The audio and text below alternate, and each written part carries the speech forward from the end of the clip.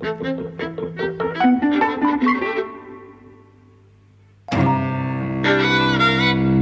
and welcome to Eavesdropping at the Movies. I'm Mike. And I'm Jose. And we're talking about The Day of the Locust, 1975 drama. It's based on Nathaniel West's novel from 1939. Nathaniel West has come up once before on the podcast. He wrote, uncredited I think, on Stranger on the Third Floor, that early noir that we watched. But he's probably best known for this novel. Neither of us have read the novel. We understand it to be in the critique/satire vein of Hollywood. Nathaniel West wrote a lot for Hollywood. And this film is directed by John Schlesinger, and the screenplay is by Waldo Salt. And they worked together, you said... in Midnight Cowboy. On Midnight Cowboy. So the film is about a young, aspiring artist, painter, called Todd, who goes to Hollywood to work on like drawings for films, costumes, that sort of thing. And he moves into this small sort of villa area where a lot of people live, and all these people are kind of on the outskirts of Hollywood, right? So there's the kind of aspiring young actress and her father, who's an old vaudevillian who can't let kind of vaudeville go, really, although he's now selling things door to door. Burgess Meredith plays him and he's fantastic. An accountant who later shows up, Donald Sutherland plays him. There's a dwarf as well, played by... Billy Bart, who everyone will recognise, really. He's the dwarf who stops people from kissing in the Petting in the Park number in Gold Diggers of 1933. And he appears in a lot of those early Busby Berkeley numbers. In Honeymoon Hotel he appears as well. And I've just learned that he was Mickey Rooney's antagonist in the early Mickey Maguire shorts, right before Mickey Rooney became a star. So he's somebody who had an enormously long career in Hollywood, and he's also fantastic in this, I think. Yeah, so his character is this drunken... I'm not sure it's entirely explicit what he does, but I guess he must be a performer in movies. But he's this aggressive drunk, largely, and he's kind of quite cynical and sarcastic about things a lot of the time. And the film is about how this group of characters, there are others as well, their lives interact as they're kind of working on the fringes of Hollywood. None of them is a star. The tone at the start I really wasn't with, and because maybe 30, 40 minutes in you said you were really enjoying it, and I was going, this isn't my cup of tea, this, because it's quite sunny and rosy, and I thought, I was plodding along, and it just wasn't getting to me. And as the film develops and things get darker and darker, it got under my skin more. It's interesting, because I thought the worst bit about the film was the ending. Just before the end, the whole premiere and the locust bit. I thought that was the worst directed bit. I was really charmed by it all until that point, really. Well, I didn't say necessarily that was the best bit, but the darkness that the film develops is what I started to enjoy. Yes. The people... Well, there's this crack in the wall in Todd's house, and that's when he starts sort of painting over it and stuff, and it's just this indication of, things aren't perfect. It's like David Lynch, I mean, it's hardly subtle, right? It's just like under the surface, things are grimy. Yeah. But the way they come out, I kind of enjoyed. I enjoyed almost all of it, because I suppose it feeds into, my likes or my desires, so to speak. It's all about Hollywood. There are lots of scenes in the studio, at Paramount Studios, on sets, with a director on a crane with his camera directing extras. I mean, to have the 1970s recreate the 1930s where it's still within living memory. Kind of, a lot of those older people there would have remembered what it was like, then. And also, like, a lot of it is like Art Deco-y 1930s. Well, kind of, that was also a kind of living memory. Yeah, people would still have had... if you're like me and you don't redecorate your house often, it would probably all still have been like Art Deco, right? So that is just me, what I bring to the film, and why I like the film, because it's fed into those predispositions of mine. I love Karen Black, right? Like, she was never a huge star, but she was this figure in the 1970s. Yeah, she worked for Altman, she worked for Hitchcock in Family Plot, she was in Airport 75, she was nominated for an Oscar for, I think, 5 Easy Pieces, maybe, with Jack Nicholson. And she's got kind of this earthy I don't know, working class kind of roughness whilst being very emotionally delicate, yeah, that really draws me in. So she's not like kind of, this extraordinary beauty in the way that, like, let's say somebody like Faye Dunaway was, and she lacks the easy appeal of somebody like a Jane Fonda or a Goldie Hawn, but there's something very interesting about her, yeah, kind of, she's got a very memorable face and a kind of a persona, and I think it is that combination of like emotional fragility, right, with a nerdy kind of face, really. It's beautiful, but it has a earthiness. It conveys an earthiness. I'm very drawn to her, and she's been very interestingly used in horror films. I think partly because of that. Yeah. What horror films was she? The Pix, Burnt Offerings. I can't remember later on. She has a sexuality in this, which I think you could describe in the same way. And although it switches, she starts off with this light kind of flirtatious thing with Todd. And then when you get to the sort of campfire scene with Todd, there's her boyfriend, or, well, maybe ex-boyfriend, the relationship she's move dating around. Various people at the same time. Yeah, the cowboy guy and the Mexican guy as well, who I think is the cowboy's mate. And she's flirting over the campfire with the Mexican guy. And the camera gets really close up, and there's sweat and there's booze, and kind of they swig tequila and it goes down over their faces, and it reminds me of like Whiplash, where there's so much focus in that film on close-ups of hands and eyes and body parts and sweat and fluids, and it's like there's nothing romantic, it's gruesome and grotesque, and it's like that here, and it gets really steamy, and then you've also got the two guys who aren't involved in this but want her, and you feel their sort of their angry male turmoil in it too, that she's not flirting with them, she's flirting with him, and then it explodes. Yes. I mean, it's a very interesting character, because on the one hand, she is like I prefer the French term, which is allumeuse, which means somebody who lights up men, as opposed to a prick tease, which, is more direct, but also not quite as, that too, but not only that. So in a way, that's a negative thing, because really, on the one hand, she's not sleeping with anybody. She's initially, right, she's hoarding her virginity, as the father says, but she takes advantage of the men. Yeah, so it's not just. It's a complex character. She likes them. She likes being with them. She enjoys being with them. She wants them as friends. But I think she also enjoys what their desire for her brings her.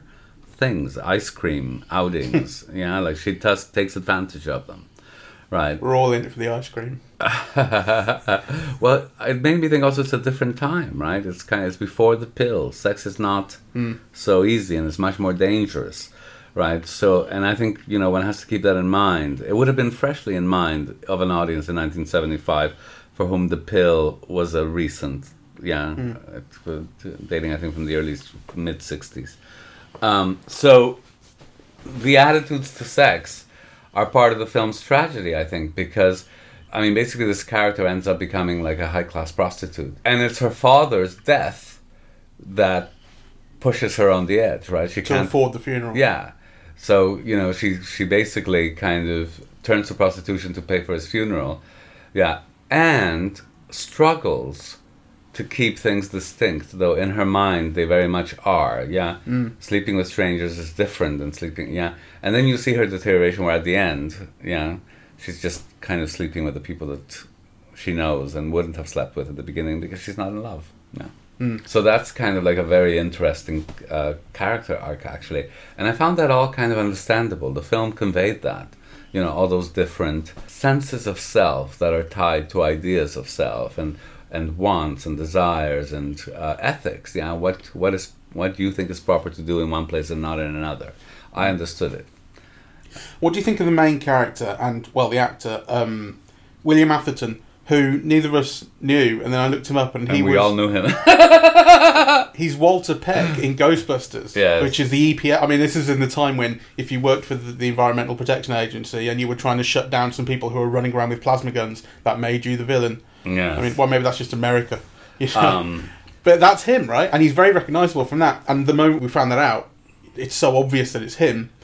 I rather liked him, actually. I think you can see why he never became a star.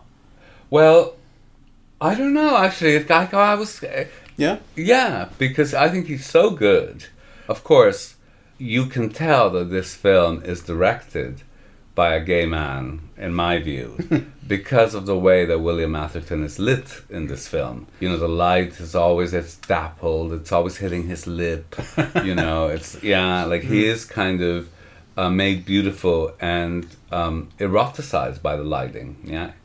So I like them very much. And then, of course, as soon as we ask that question, who is he, then I think, why didn't he make more of an impression? Because he's the husband in Sugarland Express. He's in Looking for Mr. Goodbar, right? Like, you know, in this period alone, he's in these incredibly big hits, high-profile films. Yeah, so kind of you begin to think, well, why didn't he make it, really? And obviously there are reasons. Though, interestingly, he has continued to work in major films, you know, during the whole career. I mean, I'm looking at some of them. He was in The Pelican Brief and, you know, The Last Samurai and so on and so forth. So, you know, it's kind of, he hasn't disappeared, right? But if he hasn't disappeared and he hasn't made that much of an impression, then maybe that's why he wasn't a star. Yeah, exactly. But he's very good in this. Yeah. The Last Samurai. Well, Winchester rep in The Last Samurai. That says to me 3 lines. Maybe, you know. Somebody works for Winchester. I mean, I don't know. I mean, it's true, for example, that in Looking for Mr. Goodbar, you remember Tom Berenger and you remember Richard Gere, but you don't remember him, right? And of course, the whole film is about Diane Keaton anyway. So, you know, so these might be small roles. But anyway, I think he's lovely in this. Yeah, so do I. Although, I think, again, this is something that improved me as the film went on, because you got under his skin more and you saw this darkness when he tries to rape. Yes. You know, that's when his character for me kind of turns. Yes. I guess, and you see this dark side to him, or this darkness inside him. So, what do we make of the film as a critique of Hollywood? Is it saying anything different to what we expect of films like this? No, I mean, I think in a way it's banal, right? You know, so it's taking this idea of Hollywood as the American dream, you know, and finding, you know, that underneath it, you know, where the locusts go, there's like carelessness and death and destruction and commodification and, you know, prostitution and crime and blah. And violence. It's very violent, like the cockfights. Yeah. You know, so violent. And then he gets to him, not Burgess Meredith, the dwarf, sorry, licking blood off his chicken's beak. And you go, ugh. You know, and then at the end, you've got Donald Sutherland you don't see very much of it, stamping the child to death. Yeah. That's and incredible. And the crowd, you know, going mad and then kind of tearing him to shreds and all this. Yeah. And it becomes kind of not visually that exciting, or as exciting as it could be. But I think that is what, if there is something that sets it apart from other Hollywood on Hollywood critiques, I guess, that might be it. Because this was, it wasn't a hit, but it was a film with known actors and, you know, known director and so on. And it was Oscar nominated as well. It was a hugely expensive production. Big studio film, got a major release, and it was an enormous flop. Yeah, but I think that's kind of, they're notable about it, that in a film that is, at least on paper, big, you know, it's doing some things that they're quite outlandish with violence. I think there's a problem with that, because the violence, I mean, my main critique, for example, of the scenes at the studio where the set falls apart, you know, and potentially kills people, and the scene of the premiere, which is the metaphor for the locusts, right, is that the violence is not made exciting. So, you know, what you get is the brutality of it, yeah? You know, the Donald Sutherland stomping on a child is like a horrifying thing. But, you know, a film should also, well, maybe not, actually, I'm thinking aloud, you know, but I would expect it to. And I like, you know, to be excited by, you know, sets falling apart. Yeah, to experience a sense of danger and thrill. And the film doesn't manage any of that, actually. The set falls and you go, splat, right? But it's like, it's subjective, but it doesn't make you participate, and it's not suspenseful. And so actually it's very interesting that the horrifying scenes of brutality for me are the one with the chicken and the one with the child. Yeah. Whereas, that whole scene at the premiere should have been a set piece of, which could have contained that as a center. Yeah, but actually all of those scenes of the crowd going wild, to me, they're very flat. Yeah, you do kind of get these like top-down shots where you see these hundreds of extras, but what they're doing in those shots is just like running in one direction. They're not, whereas if you compare, like in Batman Returns, you get similar things of like these scenes where violence and chaos explodes in like the town square, but there's always something happening in each bit of the screen or each shot that you move to over here, and someone's having some particular fight. You go over here and someone's set something on fire. You kind of want like more specificity to what the crowd is doing in this. Yeah, scene. You're invested in it. I mean, even in a film, like is it October, where there's the scene with the child, the baby carriage going down the stairs. The way that Eisenstein points you to the mother with the carriage, the crowd, you're invested in it, even if it's only momentarily, right? Because you never see those characters again, But in this, there's nothing to invest you in the progression or the development of that chaos, right? The film basically goes from Homer to the William Atherton character. Todd. Yeah, Todd trying to save Homer.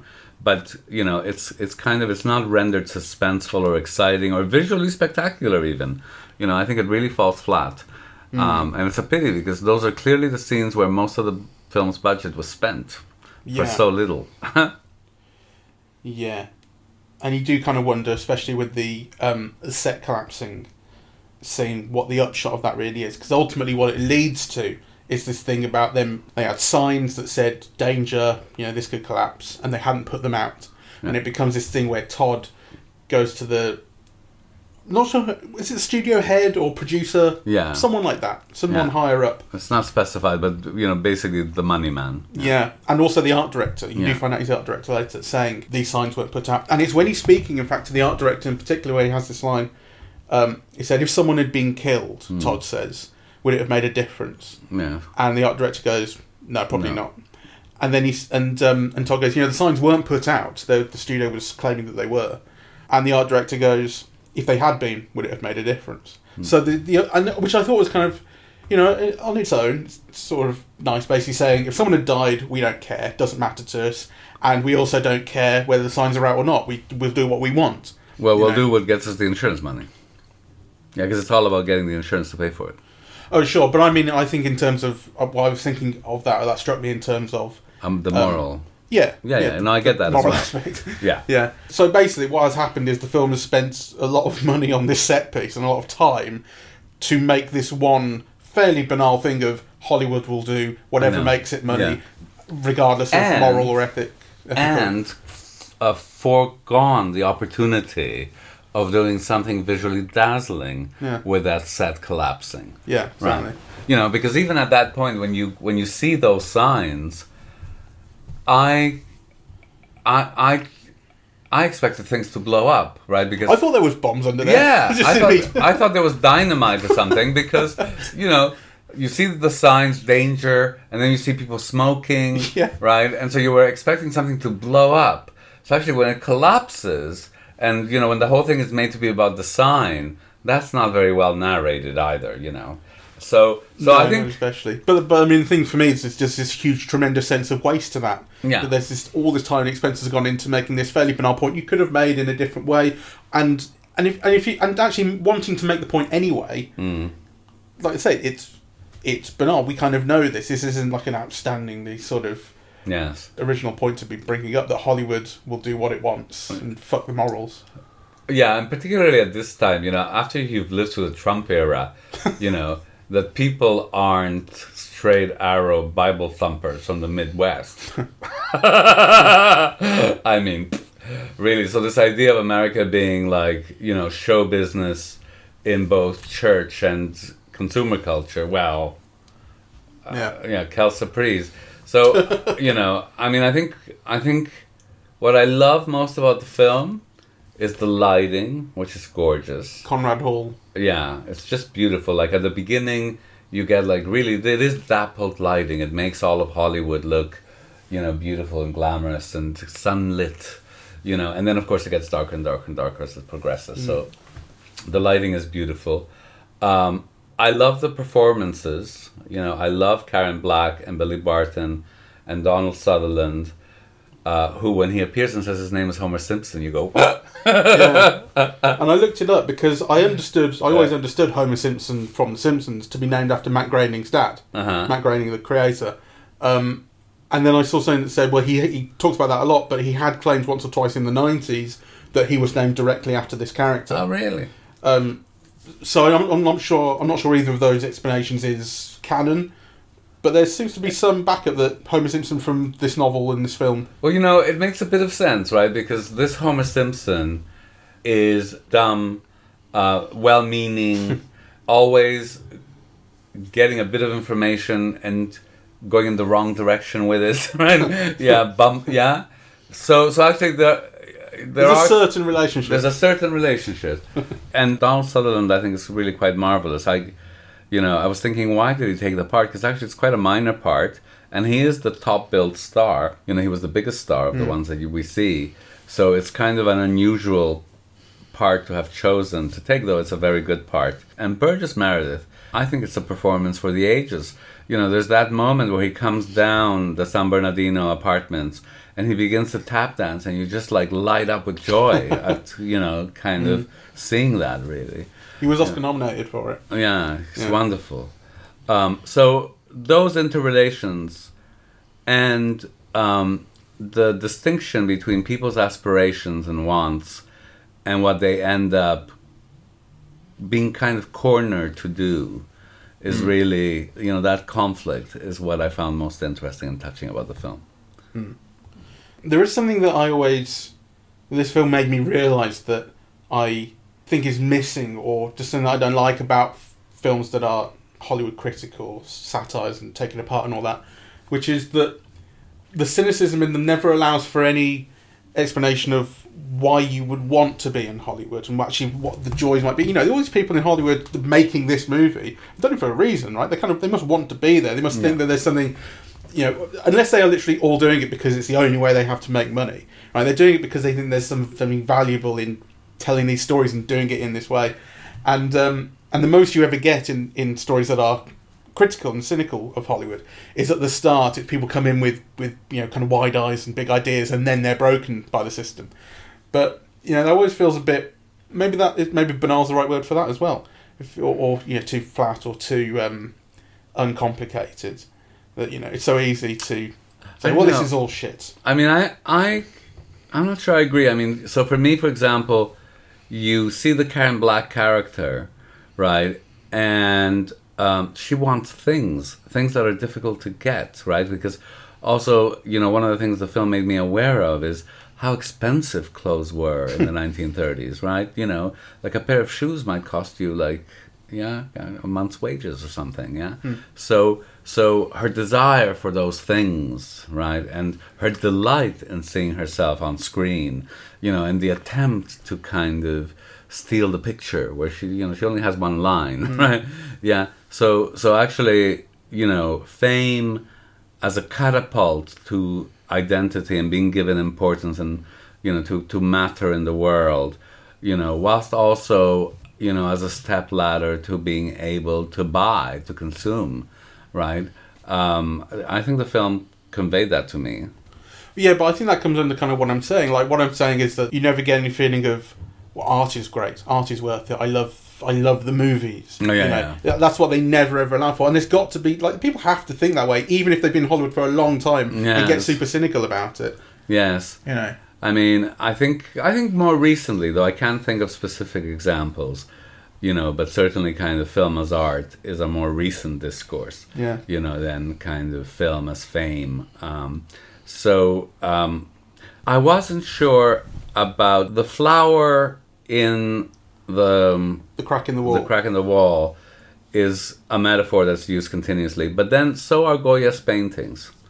Yeah, and many of them are taken from the Napoleonic Wars, you know, a series of drawings of disasters of wars, and those recur all the time. And actually, sometimes even some of the sets evoke Goya's paintings. And that scene where the set collapses is a Napoleonic War, right? and it's referenced to in Goya's etchings and sketches and paintings.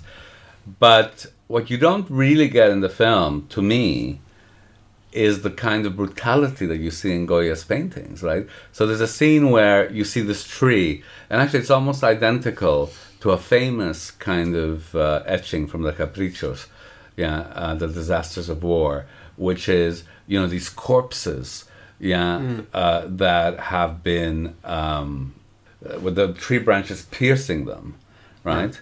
So actually they've been pushed again. They've been killed by being pushed, impaled on the tree.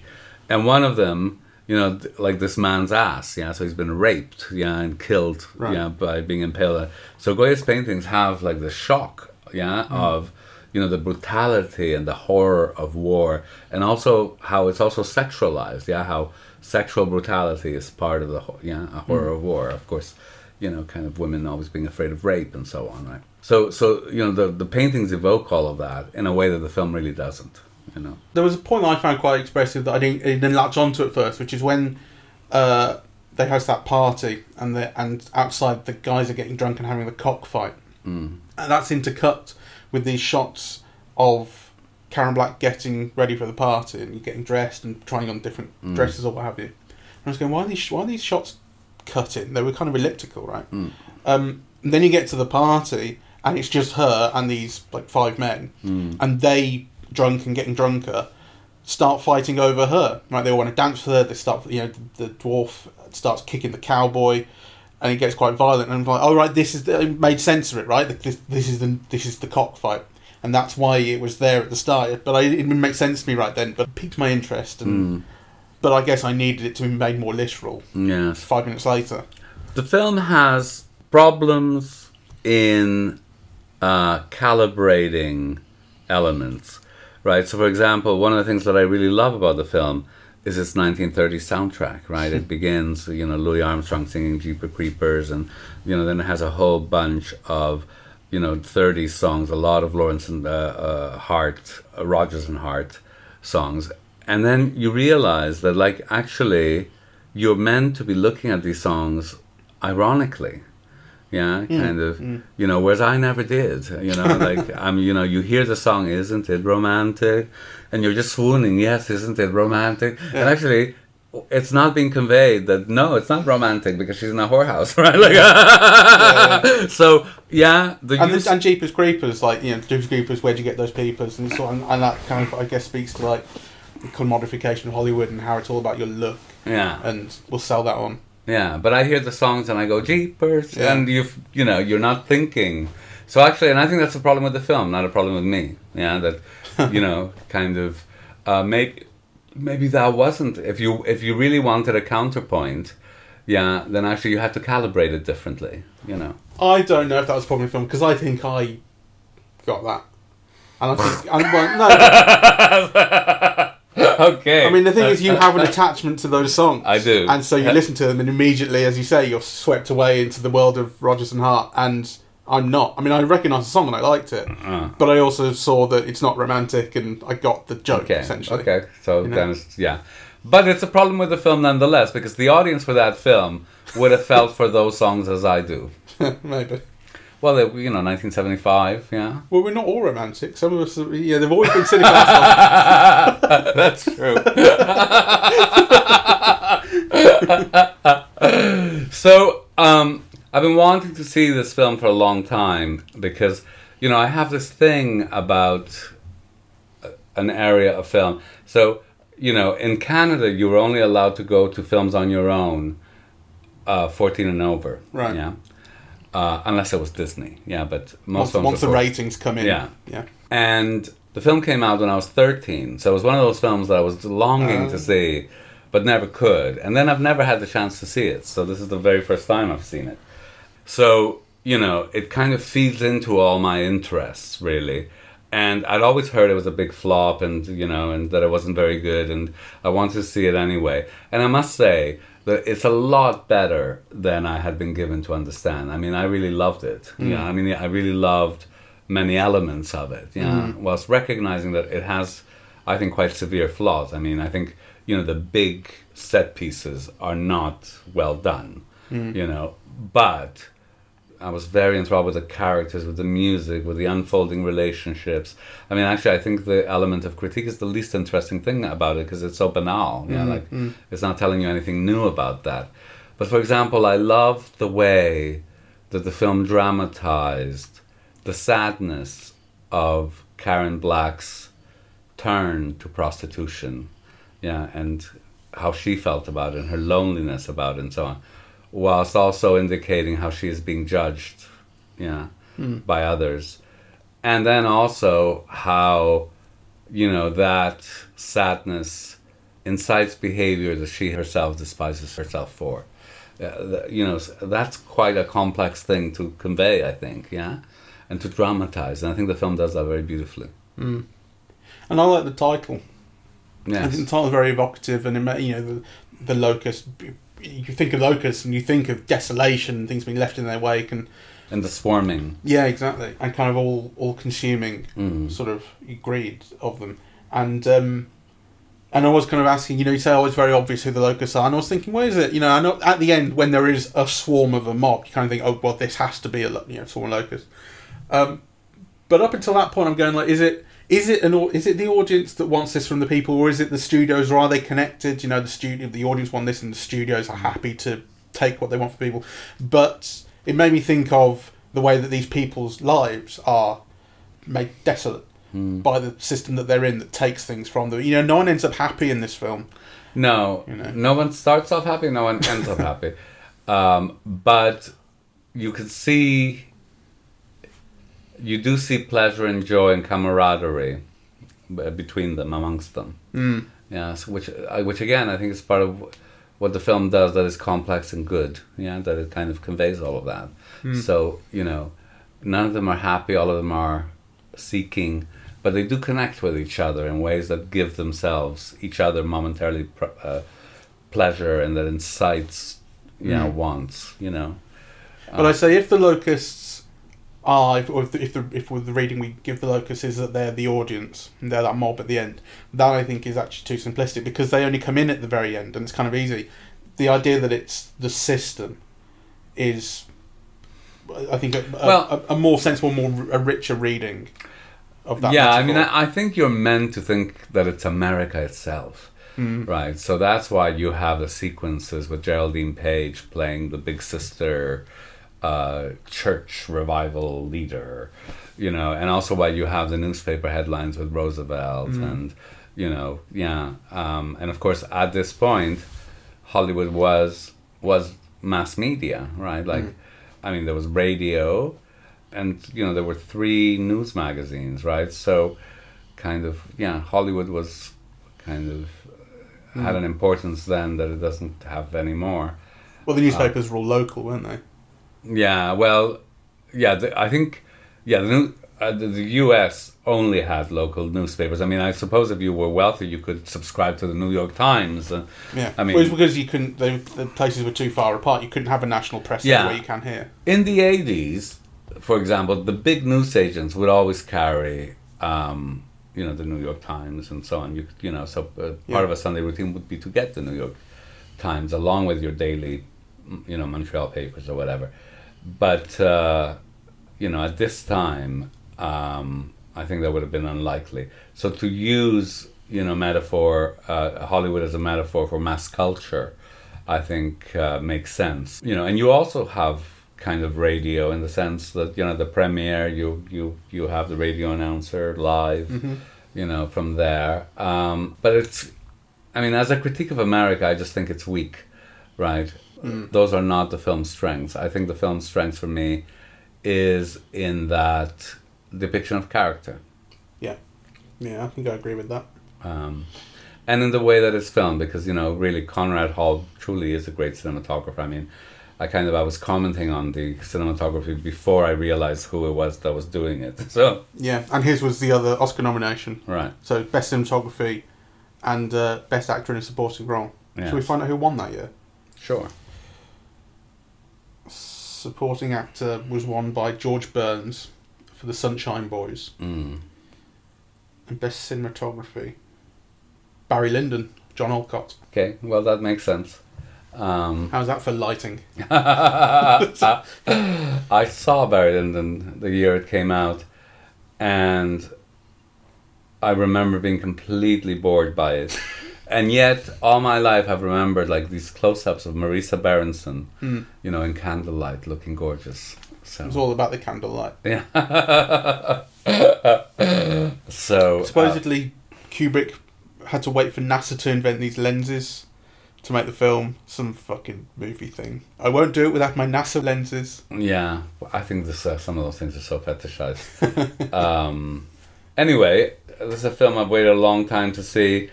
It's much better than its reputation has it, and I really loved seeing it, and I highly recommend. Yeah, it's got its pleasures, for sure. They're just kind of outside the thing that you go into it for, which is the critique of Hollywood. Ignore that bit. Yes. The rest is quite good. Yes, though it is great fun to see the studios and the costumings and the cranes. You and love the all that. Yeah, if you're a film nerd, those things are lovely to see. Yeah, very nicely rendered. Yes. All right. Thank you very much for listening. We are eavesdropping at the movies, and we are on Apple Podcasts, Google Podcasts, Spotify, SoundCloud and YouTube. On social media, we're on Facebook and Twitter, and the website is eavesdroppingatthemovies.com. Thank you very much. Bye-bye.